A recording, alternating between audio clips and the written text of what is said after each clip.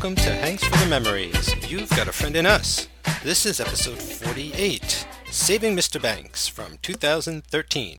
I'm Mike Manzi.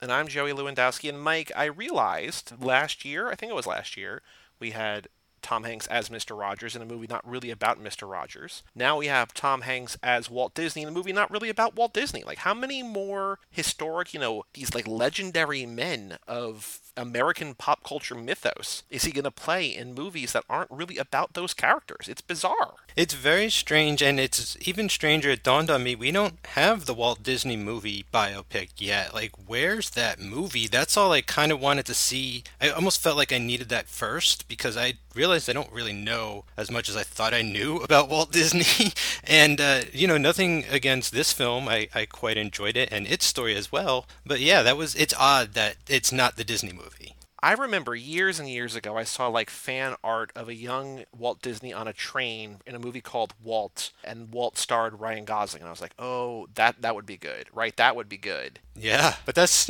we have what we have here, and that's okay. It is what it is. Can you please, if people have not seen Saving Mr. Banks, which is available on both Netflix and Disney Plus, if you want to see this movie, there's almost no reason not to have seen it. Please give the listeners a plot summary what this movie is about. Sure. So this movie is actually about Pamela Lyndon Travers, better known as P.L. Travers. Miss Travers to you, and she is the author of Mary Poppins, the Mary Poppins series of children's book featuring the magical nanny Mary Poppins. And for, well over, 20 years, Walt Disney had been trying to get the rights and turn it into a major motion picture. She was very protective of this character, regarded them as children, and eventually, because of, impending destitute and just the money drying up, she actually has to entertain the idea of working with Mr. Disney himself. Enter Tom Hanks as Uncle Walt, where he brings her to Los Angeles, Disneyland, schmoozes her, wines her, dines her, does everything that he can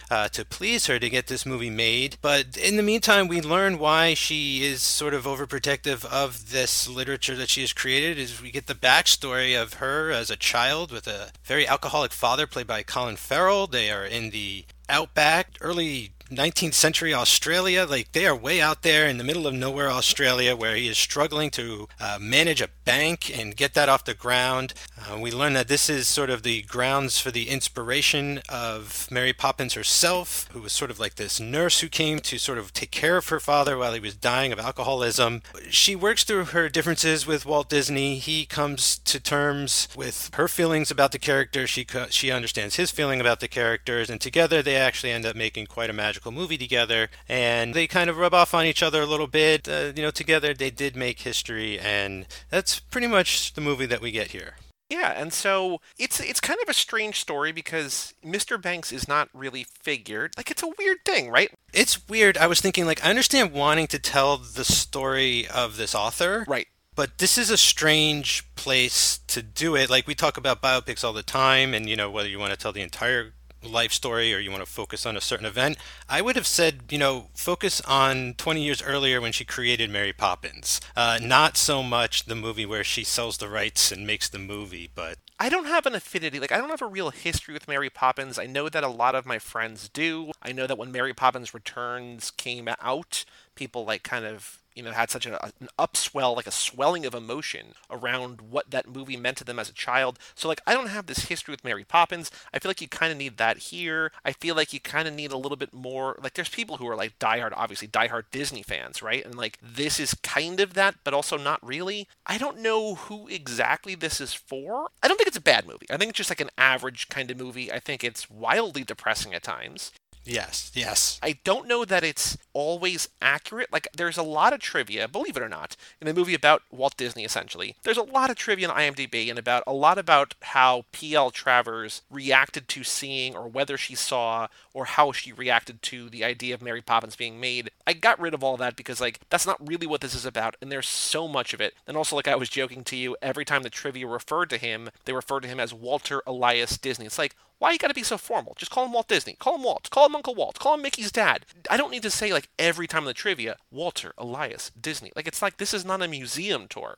All the lies Disney making him walk through that snow. It's a strange blend of things that I feel like this could add up to someone who loves Disney, someone who loves Mary Poppins, someone who loves Tom Hanks. Emma Thompson is great in this movie. It's just it all comes together in a recipe that like I don't fully understand. And it's just again not bad, but just not my cuppa essentially. I think I'm right there with you. I'm almost on board. Like I think I liked it more than you have, but then again, it was the first time I'd seen it. I was thinking Batman Begins at times in the way that the flashbacks occur, right? And I think that's kind of useful, but it doesn't know really what movie it wants to be. Is it? I think it's most successful when it's a movie about the process of movie making. Like I love those types of movies. I think that's what it really nails here. Maybe working with a certain artist of a great stature, that you want to honor in their work, and yet you want to be able to sort of take a liberty and do your things. It's a different medium, and I love those types of movies. I think that nails it here. And I think all the stuff about her growing up with Colin Farrell, that's like this whole other movie. Like you can get to the bottom of that without those flashbacks, I feel. And most of the time for me, they were getting in the way because I sort of got it through the performance without it, if that's clear. Oh yeah, absolutely. Like I would agree that I think the flashbacks are my least favorite part of this movie because like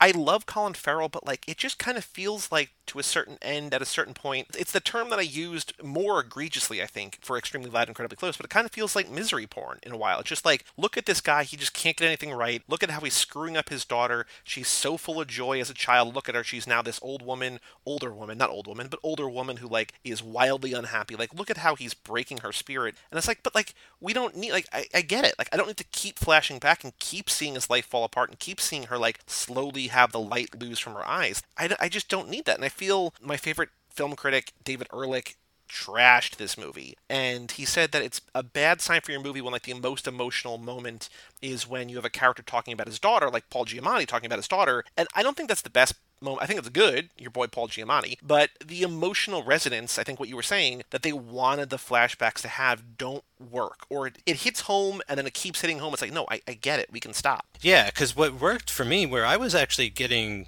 like nostalgic and tearing up at times, was hearing the music of the boys like writing the songs. I call them Bradley and the Boys, but it's the Sherman Brothers, very famous musicians for the Disney studio. Those moments when they're just like working out tunes and things, and that's where I sort of started to get like emotional, and and the other stuff, the flashback stuff, was coming off a little too heavy. And it's weird because like two things I think was maybe going on around this movie. I think there was just a craving of more Mary Poppins anything. They had been trying for a long time to make another Mary Poppins movie. I really do like the one they eventually made. I think it works, but it almost feels like this is the indie version of maybe a more commercial movie involving or revolving around Walt Disney or Mary Poppins that should have also come out around the same time, i.e. maybe the actual Walt Disney biopic. Like if this and that came out together, maybe there would be a better sort of understanding of each movie. Because when it comes down to it, he's the intrigue, he's the enigma, Like I sort of feel like I understand her for the most part, but this movie leaves me asking more questions about Disney. Like, I think, I just said my least favorite part, but I think my favorite part, and I know we're sort of jumping all over the place, but my favorite part is that scene at the end when he goes to her house and he sits down with her and he talks about how he had his own Mr. Banks. And like we mentioned earlier, the dad making him go out on his paperboy trips. I feel like that is two actors acting in a way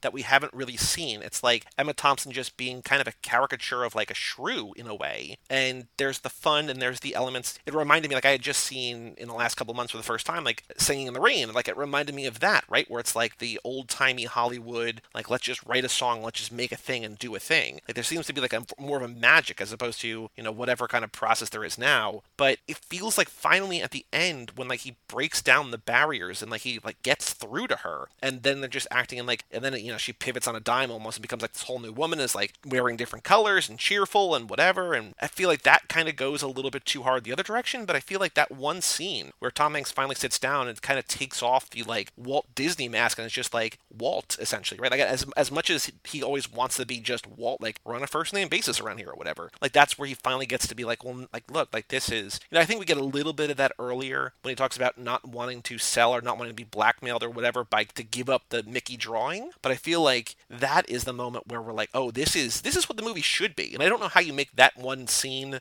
a full movie. But it was a weird thing where like I paused it last night after an hour and a half because I got tired, I wanted to go to bed, and then like I kind of resumed almost into that scene. I was like, where was this last night? Like how is this only showing up now? Like this is what I want to see. And I don't know how you make that in the whole movie, but that's the best part for me. It's interesting because I feel like Emma Thompson almost gets those moments or close to moments like that with each of the characters she runs into, especially Paul Giamatti, right? Like they become BFFs by the end of this movie. She carries so much of the emotional weight of this film that everyone else is sort of pivoting and balancing around her performance for the most part. And ultimately, I think it's Hanks is the only one here not keeping up, but like that could sort of, I don't know. He surprised me. Let me just say that. Like I thought at first he'd be very typecasted, but then the more I watched it, the more I realized like it's kind of perfect casting because I don't want to say he's like a modern Walt Disney, but he's a very beloved person and actor and everything, and Walt Disney was in his time as well. And I don't know, he's sort of an enigma to me. They both are, but I was just able. It was almost one of those perfect instances where I could just sort of imprint Hanks on top of Walt, and it just really I got the character at least, if not the actual person that was they were trying to portray. It worked for the film much better than I was ever expecting.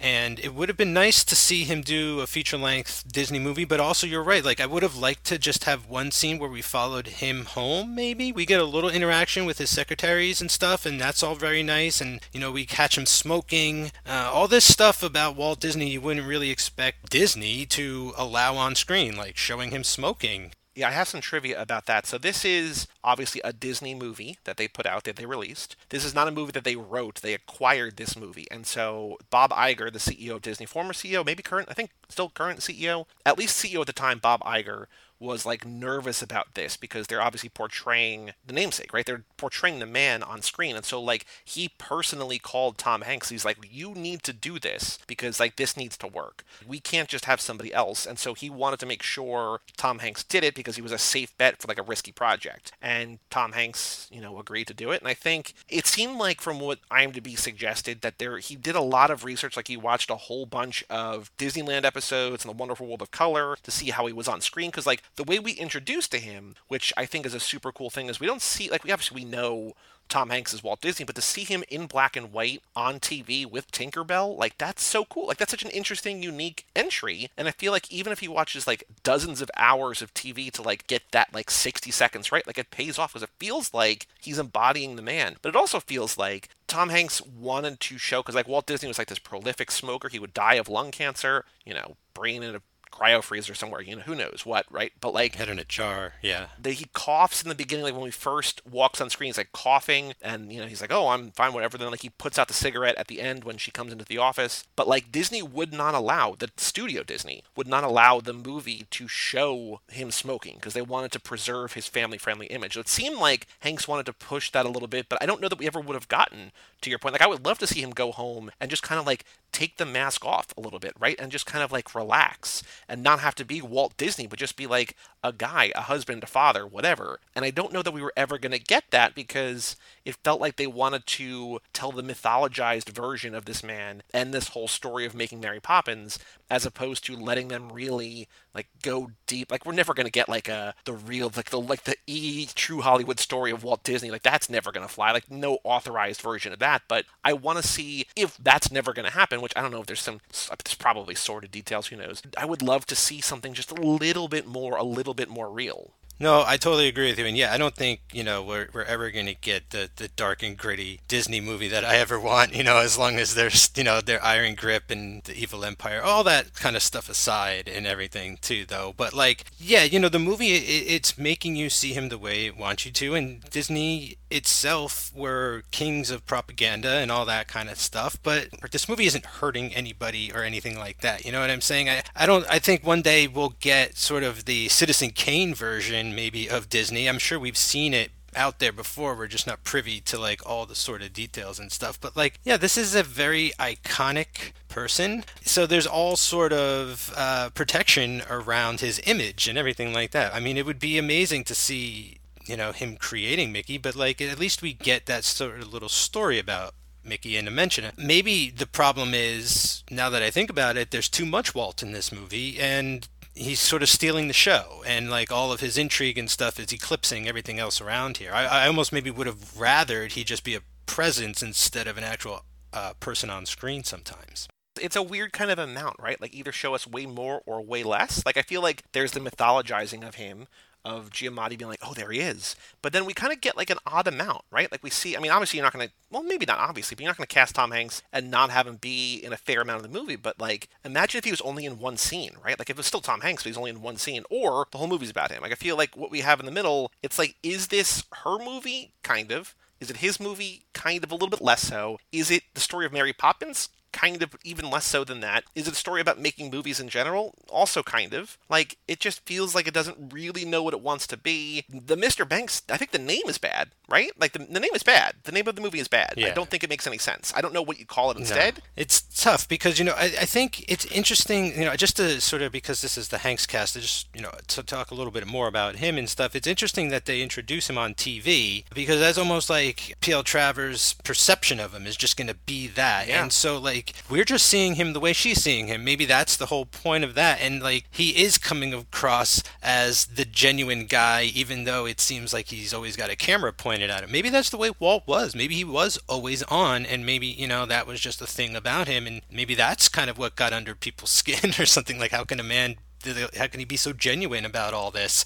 I don't know if it's real or not, but it seems like other than P.L. Travers, it seems like everyone loves him. Right. That's the other thing too. That's what leads me to think that there is some sort of false perception going on, but also it's fused with sort of the real deal. And I think they got as much, I don't want to say damage, but they got a couple hits in on Disney, as many as possible. Like, we do see him drinking Irish coffee at the end, right? Like, he does put whiskey in his coffee and takes a sip. They try to make him fallible and human, and to say, like, yeah, he's more than just a statue. Like, he was actually kind of like a real person under all that as well. Again, though, not his movie. Just trying, talking about him mostly because this is the Hanks show. So I said earlier, my favorite and least favorite moments. My favorite moment is that moment at the end. My least favorite is kind of like the latter 2/3 of the flashbacks. I think the early stuff with Colin Farrell, like, I love him. This is also a wildly different Colin Farrell than I just saw in Widows, which we just covered for Too Fast, Too Forever, which would have been out last Friday as you're listening to this. So instead of being like the son of a racist alderman, Robert Duvall, who's like going to take a job to like battle corruption. Actually, it's kind of not. Like, he kind of is just like, he's kind of a screw up in this one too. So maybe it's not. I don't know. But what about you? What are your favorite moment, least favorite moment? Is it something that we've said already? Is it something that we haven't said? What did you love about this movie? What did you not love about this movie? Okay, so I think we touched a little bit on what I liked. We mentioned them for a moment, but my favorite part is Bradley Whitford and the Sherman brothers. Bradley Whitford, Adventures in Babysitting, who could forget, used his own sports car with his own vanity plate. Yeah, those guys, and it's Schwartzman and BJ Novak. So, like, those guys are awesome. Like, I think they look like brothers.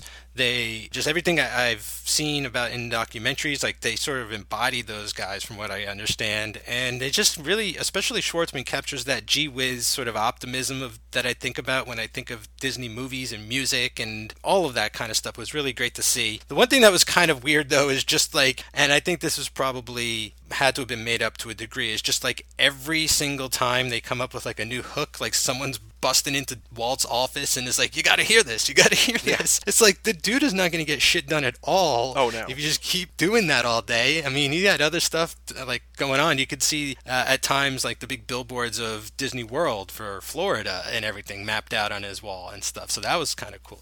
But yeah, those guys were definitely my favorite stuff. And then what about your least favorite? Do you have a least favorite part? Yeah, so my least favorite stuff is definitely those flashbacks. Like, that would be, even if that was just like a movie in itself, it would be like, pass the razor blade, like, pass something, like, I gotta pass the poison, because this is enough. Like, it's so depressing. I think it would have been fine to show some flashbacks, but it starts to become that movie, and that's not the movie. I was like, oh, okay, we're just going to get sort of drips and drabs and clips and things like that. But like, even like I mentioned, Batman Begins, at one point he becomes Batman and we stop getting flashbacks. Like, there has to be some point like where the movie just keeps going forward instead of backwards. So that was a bit much, and I think I mentioned to you off air that like Colin Farrell it seemed like to me he was given one direction, and that's do something Johnny Depp would probably do with this role, because he just came across as like a Johnny Depp mimic from that Peter Pan movie or something, like where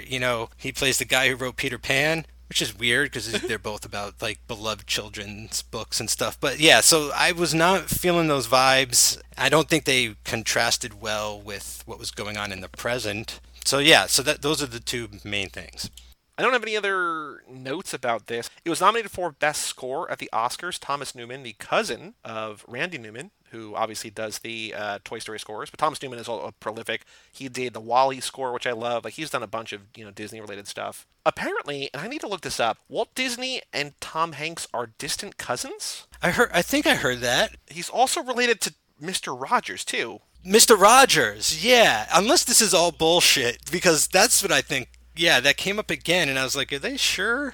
Okay, so he's related to Abraham Lincoln, the 16th What the president, of course. He's the third cousin 4 times removed. It comes from the president's mother, Nancy Hanks. As a joke, blah, blah, blah. He's also related to Fred Rogers. Dude, he's definitely in the future in Cloud Atlas. Like, that is definitely one of Hanks's descendants playing that part. That's so weird. Hold on. Now I'm looking on Reddit, see if there's an answer. Distant cousins, I believe. All right. Okay. I'll take the rumor. For just trivia's sake, Tom Hanks' favorite Disney movie is 20,000 Leagues Under the Sea. So, Oh, that's a great one. That is a master class in accents. And it's an amazing looking film. I think it was shot in like super wide cinema scope. At the time you'd have to go to a special theater to watch it. Oh, really? With like Wow. they had like the three screens and it was projected at Panorama or something. So this is the 1954 one, the Richard Fleischer one? Yes. Cool. Okay. And that's on Disney Plus, it looks like. So cool. Very, very cool. Do you have a favorite Disney movie on the topic of Disney and movies? Boy, I'm sure I do. I wasn't ready for this. Do you have one? Oh, no, I was going to try and think of one by the time you answered, but no, I don't either.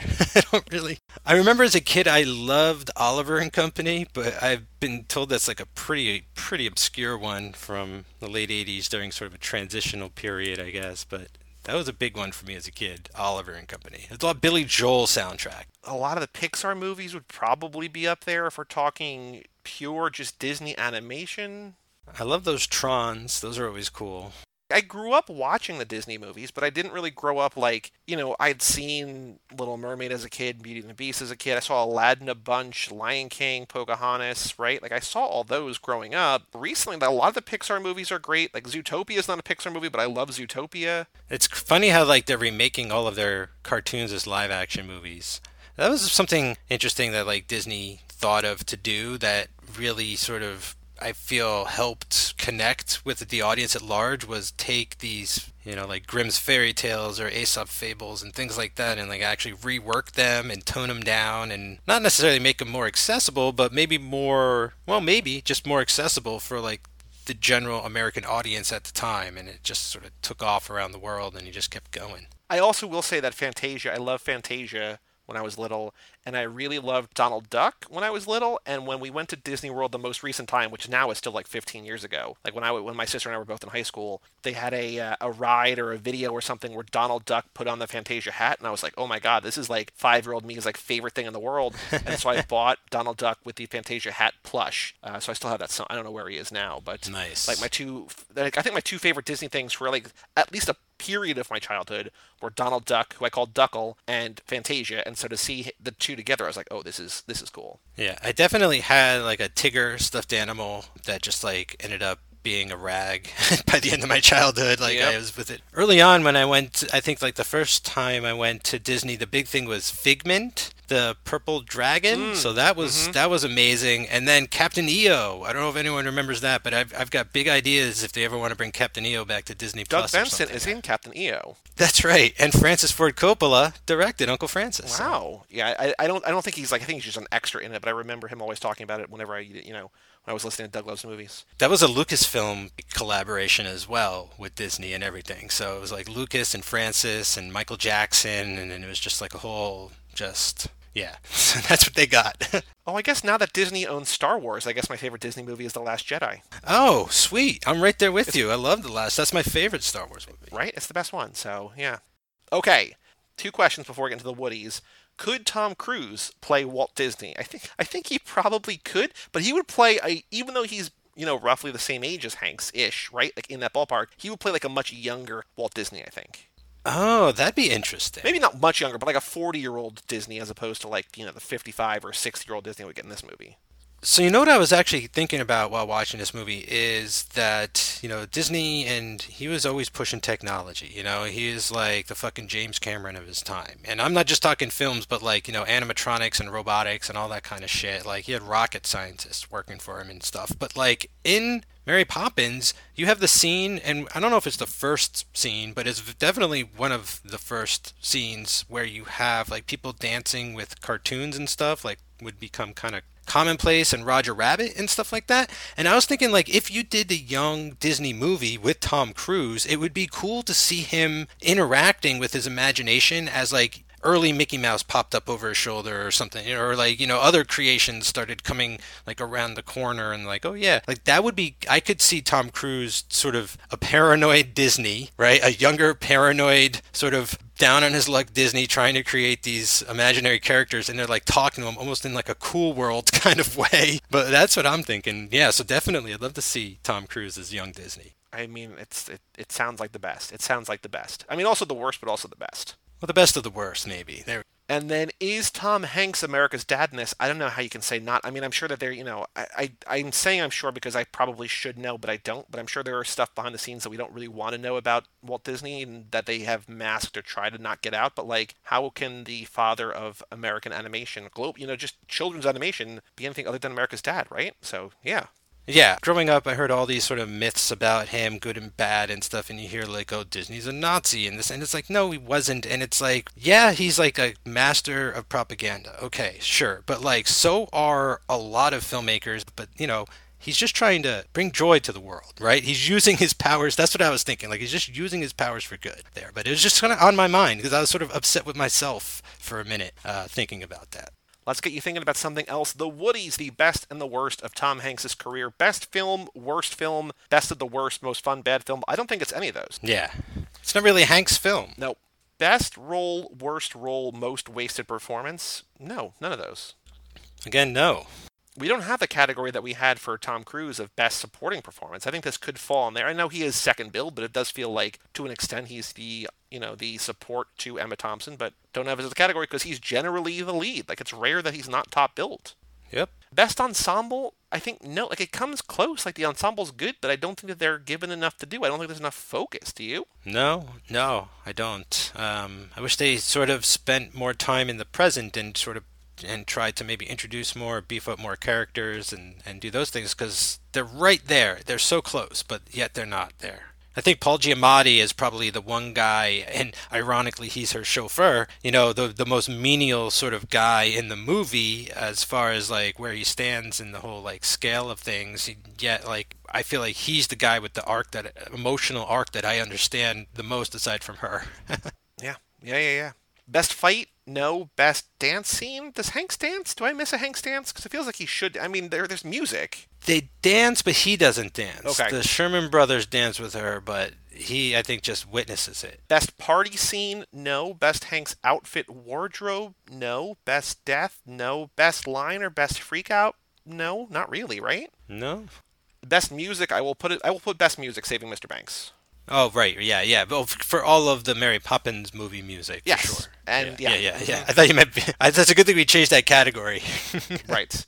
And also the score is good. I think the score works. I mean, it's very good. It was Oscar nominated. Best or worst Hanks love story? There is not one to speak about. And then best non-Hanks actor, male or female? I guess Emma Thompson as P.L. Travers. I hate her character, but I think that's a sign of a good performance. Like, she's just so archetypally just annoying, like I don't want to use negative adjectives because I don't want to like be demeaning to her, but like they just don't, like she's so stereotypically written to just be like, I hate everyone and everything, this is all a waste of my time. Yeah, no, I definitely agree with that. It's a very one-note performance, and there's so much more to it. It feels like there's so much more to explore behind all that. Right. Like we really don't come to learn anything about her more than the movie implies, so that I know that she had an alcoholic father and she became a children's novelist, and that's about it. And like, she went from being angry all the time to not being quite so angry all the time. The movie is trying to sort of understand. It's trying. I feel like the movie, maybe with the flashbacks, I don't know. They're trying to help you understand why she's so mean or angry and all this and that. But again, like I just feel like if she we know right from her first scene she's being forced into a situation that she had hoped she'd never have to be in ever. And I think if anybody was in a situation like that, they'd be very sort of standoffish. Yeah. I think that maybe you just had to like tone it down a little. You got to do something, I guess. I don't know what it is. You got to do something. We now have 10 more Hanks movies. We were in the final 10. Baby. There are going to be more episodes then, of course, because we've got our announcing the Woodies, we got our clip show, we got our ranking movies, we got the Woodies Award show, we got other stuff planned. We got more than that, but we have 10 movies left. I've seen, I think, 7 of them. Next week's one is one that I have seen already. It is one that... Circle. No, not yet. Circle is in 6 weeks. You got a long way to go. Oh my God, I got a long wait for that shit. Damn it. So we are skipping 2014. He released nothing in 2014.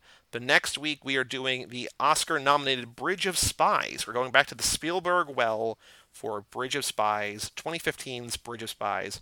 Great movie. So yeah, looking forward to that. That's one of the better ones I think that we have. I mean, we have another Toy Story left. We got The Post left, but I think this is, there's other stuff that I like in here. Sully I like, but Bridge of Spies I think is one of the better movies we got left. So we got to savor this next week. Yeah, I always love a good Cold War spy drama, and the whole East and West Berlin thing. You see the wall going up in this movie. Yeah, this one was great. Can't wait to see it again. Any other thoughts about Saving Mr. Banks or any of this before we come back next week for Bridge of Spies?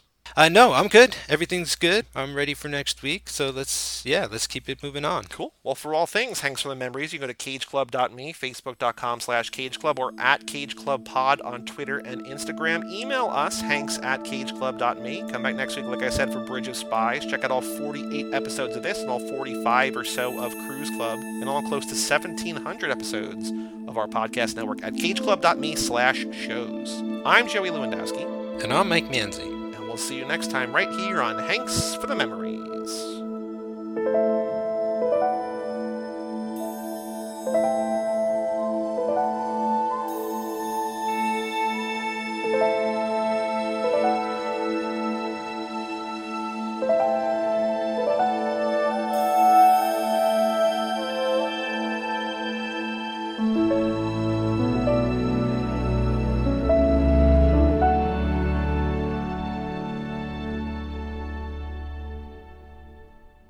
There you are, Tank.